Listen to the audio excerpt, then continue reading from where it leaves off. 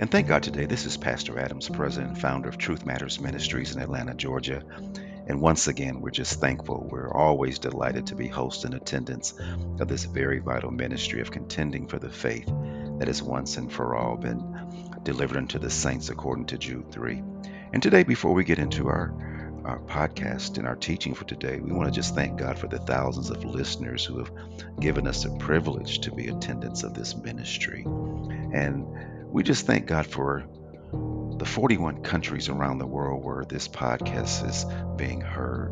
We thank God for great leaders and great Bible teachers who have contributed to this ministry over the years, such as Dr. Walter Martin and Dr. Norman Geisler, Dr. Ravi Zacharias, great theologians and apologists such as Dr. William Lane Craig, Dr. Josh McDowell, great Bible teachers and authors such as Randy Alcorn and Hank Hanegraaff, the president of the Christian Research Institute. Thank God for my former pastor, Dr. Josiah Martin, pastors Ralph Beecham and Bishop William Jenkins down in Killeen, Texas. And today, in this Truth Matters podcast, we're going to examine the premise and process of transforming our minds. We want to transform our minds. But before we do that, as our tradition and custom is, we want to pause and pray. Now, Father, we thank you once again for all things. Lord, we extend to you the fruit of our lips. We prostrate our hearts before you, dear God.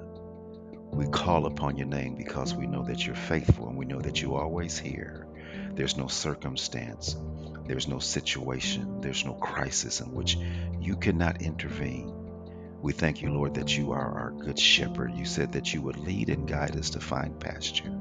We thank you that you are our high priest. We know that you are ever standing to make intercession on our behalf. We thank you that you are the great physician. You are the healer of our souls. You are the deliverer of our hearts and minds. We pray that everyone up under my sound of my voice today, that they will receive the word with clarity and simplicity, and that will fall upon good ground that it might bear fruit. We thank you in advance for every person that will be saved and those who will draw closer to you through this podcast. And it's in Jesus' name we pray. Amen. And today in this Truth Matters podcast, we're going to examine the premise and the process of transforming minds. Our question today is transforming our minds possible or viable? And if it is, how does one actually achieve it? I remember when trying to understand the complexities of human behavior as a result of all of the counseling sessions that I participated in with my members at my church when I first started pastoring in Germany. And in my attempt to accurately understand the anecdotal issues that confronted and persisted in people's lives, I'm going to tell you what I did. I intentionally completed psychology courses through the University of Maryland that assisted me to that end. I learned about the nuances of the brain, the mind, and the stimuli that impacted the varying impulses and actions and morals and conduct of individuals. It is true, we live in a society today that contains a myriad of lifestyles and spiritual convictions, and there are so many moral and social persuasions. Now, I want you to stay with me for a minute. Now, when analyzing many dynamics that persist in the world, we might examine some of those extreme social occurrences. And as we examine those extreme social occurrences, you might ask, Pastor Adams, what causes a man to take an AR-15 assault rifle and then shoot children in an elementary school? What's going on in the mind that provokes a man to kidnap children and then sell them into child pornography? What drives another person to walk into a church or a synagogue and begin to just shoot black and Jewish parishioners while they're on their knees praying? Why would someone steal our seniors and retired persons' pensions and their life savings through a scams and investment schemes, as did Bernie Madoff? In addition, what are the forces that causes a person to leave the comforts of their life and then devote themselves entirely to alleviating the pain and the suffering of other people, as did Mother Teresa? What prompts another person to sacrifice all their millions of dollars and all of their resources just to save Jews from the ovens of Nazi concentration camps, as did Oskar Schindler? Why does one person eat nutritiously and they may run and exercise every day and they maintain great health, and another person, they abhor exercise? They make poor eating choices every day and they just give in and surrender to failing health. Why does one person live a life of order?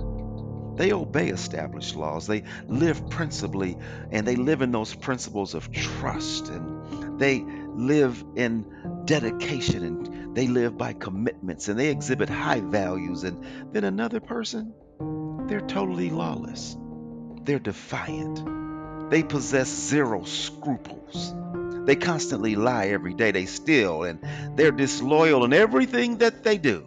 Well, here's the answer. The contrast between all of these examples I just gave is one thing. It's the condition of their minds. For the mind is the center and source of all of our actions, all of our thought, creativity, and deeds. So today, we're going to examine the physiological, the anatomical, spiritual, and the psychological aspects of our brain and mind. I want you to put your seatbelts on. I want you to stay focused because God is going to help us gain insight towards achieving victorious and successful spiritual lives. And I know that's what everybody wants. Amen. Now listen, most psychologists, when categorizing factors in human behavior, list three components. Here's what they say: the physical, the personal, emotional, and then the life experiences. But here at Truth Matters, we have concluded that there are three key factors that impact human behavior. What are they? The spiritual, the biological, and an environmental conditioning. Now let's delve into the first aspect of our examination of these forces and components that affects our minds and behavior, which is the spiritual forces and influence. Now, how do I arrive at that point or at the conclusion that spiritual forces had an effect on the conditioning of our behaviors? Well, let's turn our Bibles to Matthew 17 and 15 and let's look at what it says. It says, "Lord, have mercy on my son, for he is a lunatic." What does lunatic mean? It means that your brain is sick and that you are insane. But what did Jesus do as a result? Jesus rebuked the devil and it departed out of him. See here, Scripture reveals that on occasion, symptoms of mental disorders are simply demonic oppression, possession, and influence that causes calamity in our lives. I want you to listen closely. We turn our Bibles to Ephesians 6 and 11. It says, "Put on the full armor of God." Why?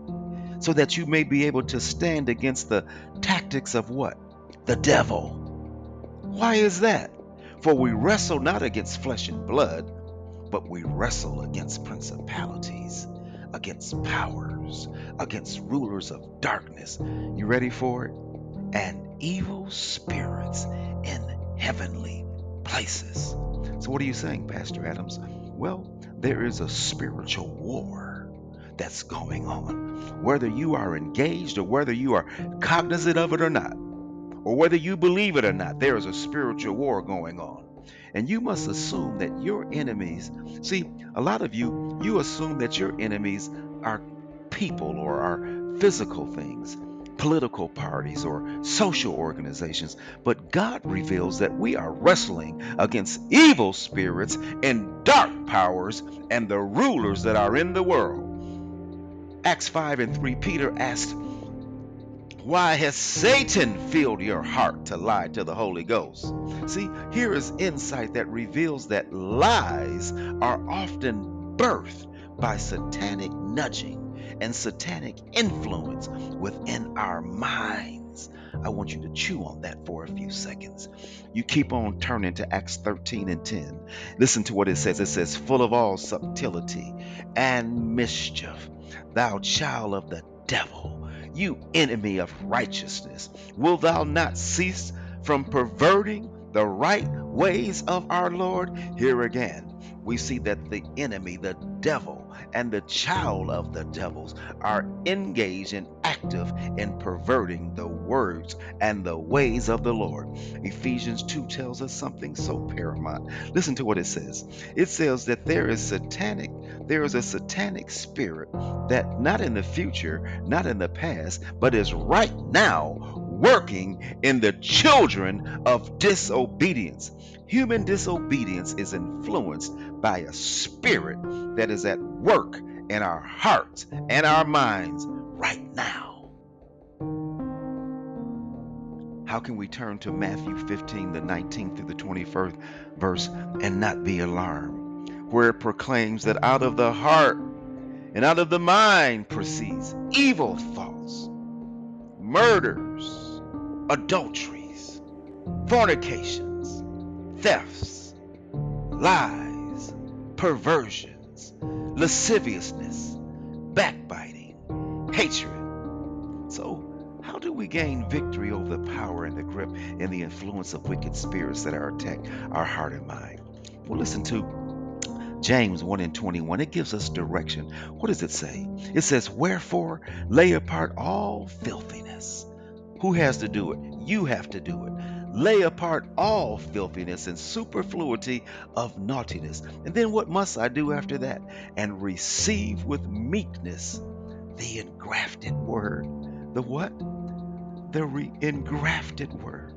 The word that is falling upon good ground.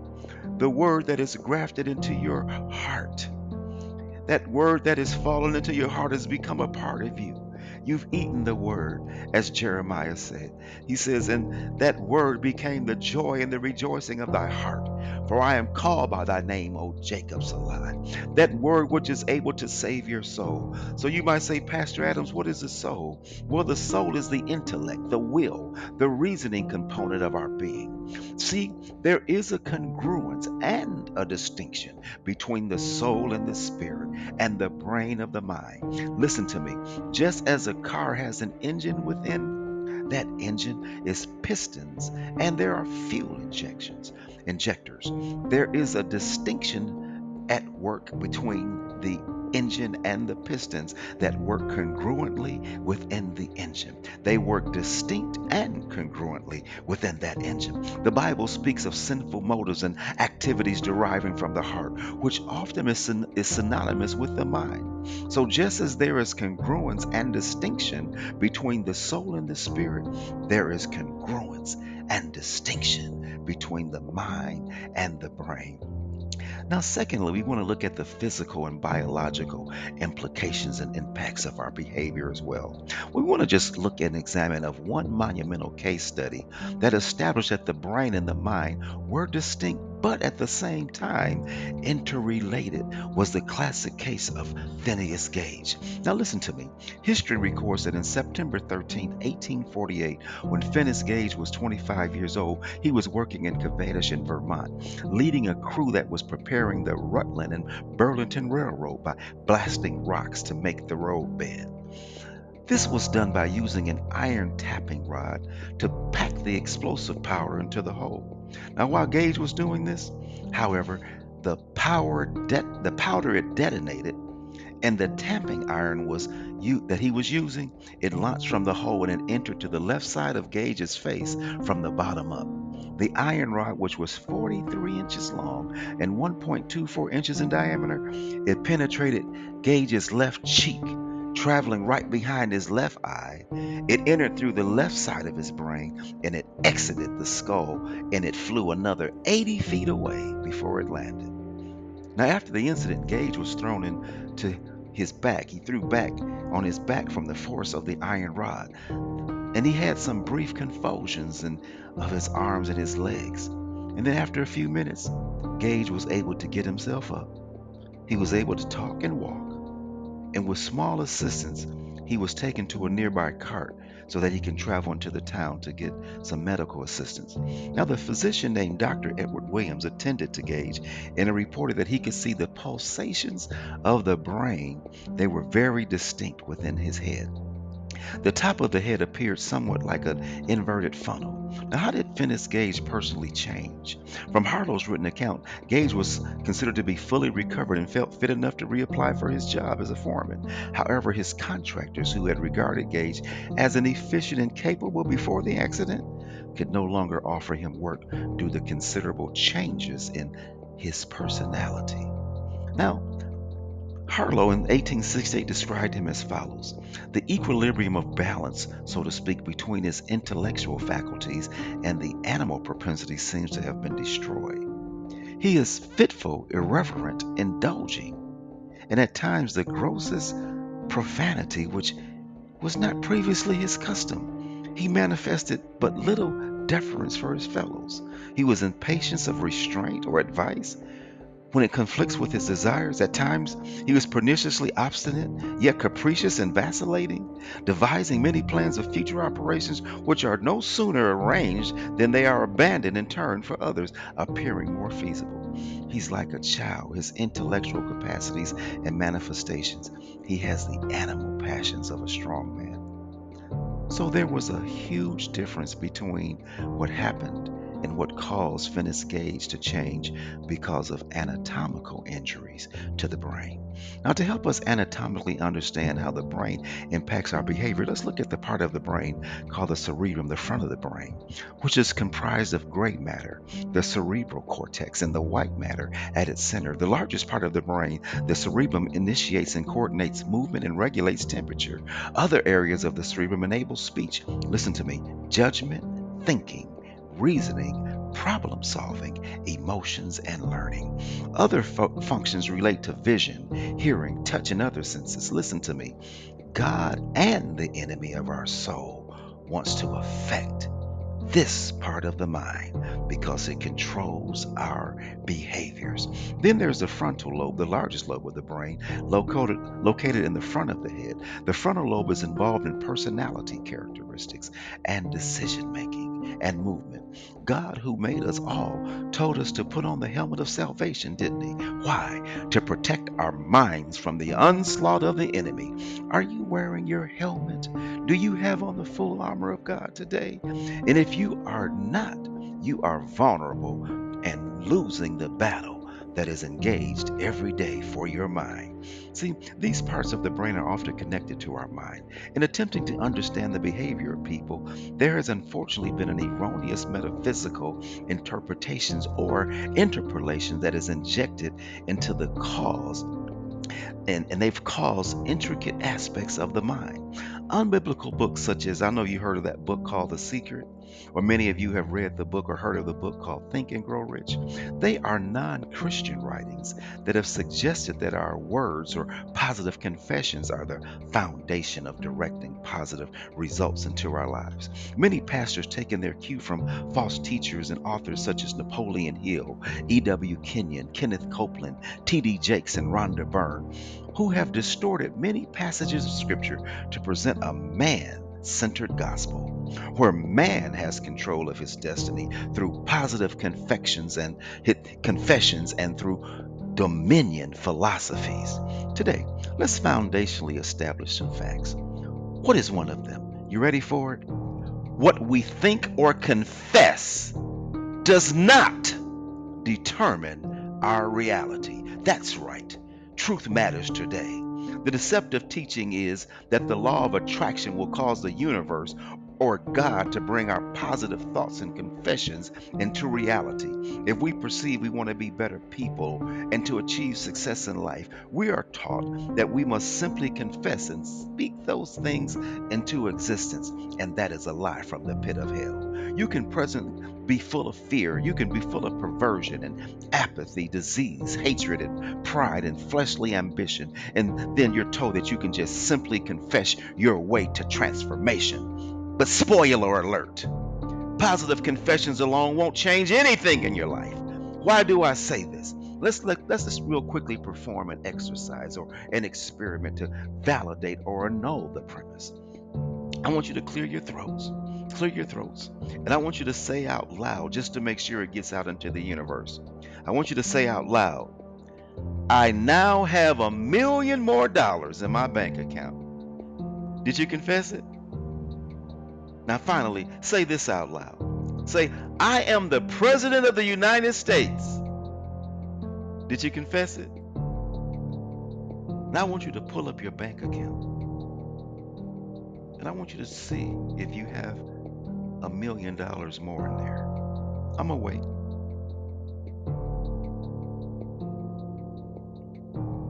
Then I want you to go look in the mirror and see if you're Joe Biden.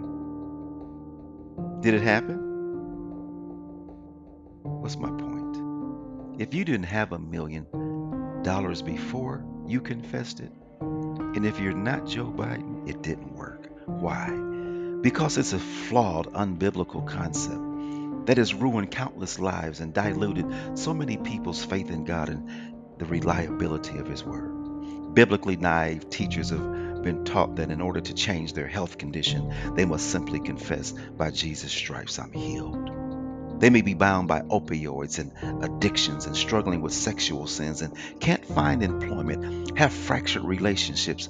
They have evil and mean-spirited dispositions. They may have weight problems and habitually make poor decisions concerning their lives and can't seem to find a remedy or victory. Instead of living by faulty, hollow promises, we at Truth Matters, we trust that this podcast will help you find true victory and success in your life. 1 Corinthians 15:11 warns us of sinful associations who are involved in immoral and ungodly conduct. You know the old adage, association brings about assimilations. Those sinful associates can influence you. And before you sense it or become aware, you become a bird of a feather who flocks together with people who have the same kind of depraved minds and sinful desires and lifestyles. You soon compromise and dilute God's word and voice and become like a tumbleweed with no root or foundation, just being tossed to and fro by every wind and doctrine. And you begin to do things and try things that are totally ungodly and perverted. See, but God has provided us with the ability to tap into His plan and path for changing our minds. Let's look at some instances where our Lord has encountered individuals who are involved in sinful, abominable conduct. What is abominable conduct, Pastor Adams? Well, it is spiritual nausea. It makes God puke. That's what abomination means. And as a result, people have received reprobated minds. Well, what's a reprobated minds? It's minds that are morally depraved, unprincipled, having no feeling or remorse or misgiving of consciousness towards vile acts. Romans 1:26 says, they did not want to retain God in their knowledge. So what did God do? He turned them over to a reprobated mind. And what's the result of that? They would begin to do things that were against nature. Women lusting after women, exchanging natural relations for unnatural ones. Listen to me. Even when you are in that condition, God will attempt to reach and turn you around, but too many people resist. And Proverbs 29:1 tells us what happens when we resist. It says that God reaching out and that person being often reproved, they harden their neck. They shall suddenly be destroyed, and that without remedy. Listen, no amount of positive confession or laws of attraction will deliver them from their state. See, this is a dangerous state or territory to be in, beloved. Our Lord, even on occasion, restricted men from even praying for people in these cases. Look what Jeremiah 11:14 says. God said, as for you, do not pray for these people, neither lift up a cry or prayer for them. I will not hear them in their time that they cry out of their trouble. Jeremiah 7:16 says, do not pray for this people or lift up a cry or even make intercession. 1 John 5:16 and 17 says, I will cast them out of my sight. Do not pray for this people. Why? Because they are continuing to sin, and their sin leads to death. But we at Truth Matters today want to let you know something, beloved, that there is still hope if you desire hope. Romans 12:2 says, be ye transformed by the renewing of your minds. Just like an ugly caterpillar can change and transform into a beautiful butterfly, so can you. You might say, how do I achieve it, Pastor Adams? Well, John 15:3 tells us that we are clean through the word which Jesus spoke to us. He said, abide in me and I will abide in you. And as the tree can't bear fruit except it abide in the vine, neither can you except you abide in me. You can't do it on your own. Self-help seminars can't do it. Education can't do it. Changing your sex persuasion can't do it. But you must be washed. You must be cleansed. Some by the fire, some through the flood. But hear me, beloved, we all must come to be cleansed by the blood. You can wash away, the song says, what can wash away my sin? Nothing but the blood of Jesus. What can make me whole again? Nothing but the blood of Jesus. Ephesians 5:26 says that we are cleansed by the washing of the water of the word. Committed to follow God's words and walk in the Spirit. Then you will achieve things and you will have things that will be cleansed, things in our minds which controls our actions. Since our minds can be renewed through the power of God's word, we must enlist wisdom and instruction of his word. You may think this is too difficult, Pastor Adams, but I hear Jesus saying, is anything too hard for God? Is anything impossible for God? And the answer is no, no, no, no, no. There's nothing too hard for God. We want you to know today that all we have to do is understand that our God loves us and he's given us a prescription to be changed and to have a changed mind and success in life. It's found in the scripture, and I'm so glad that the one who created all things gave us an operational manual to live by. He said in James 4:3, draw near to God, cleanse your hands, sinners, and purify your hearts and minds. Ezekiel 36:26 says, I'm going to give you a new heart and a new mind. I'll take away your stubborn heart of stone, and I'm going to give you an obedient heart and mind. Now you have the direction from the Bible, the Bible, which means basic instructions before leaving earth to overcome your addictions, your rebellion, your self-destructive habits, your racism, your unfaithfulness, your oath breaking, and all of your deceptive acts, your lust, your idolatry, your backbiting, your disloyalty, your witchcraft, your unnatural affections, your lying and your cursing tongue, your lack of ungratefulness, your pride, your greed, all of your excesses, your low self-esteem and apathy. If you want to change your life and have victory and success, I pray that you commit to changing your destructive living. Discipline yourself by walking in obedience to God's instructions. It takes consistent and intentional actions to create a lasting new habit. No, it's not found in a book called A Secret. It is not by using impotent positive confessions that create your new life reality, but only in a diligent, determined decision. You must decide. And the word decide means to put to death. That's where we get the terms genocide, fratricide, pesticide. It means to put to death. Let Christ's word put to death your old way of living, your old way of thinking, so you can put on the new mind that has been shaped by the blood of Christ and by his Spirit and his power. Now, this is the truth about transforming your mind. God bless you, and you pray for us in Jesus' name.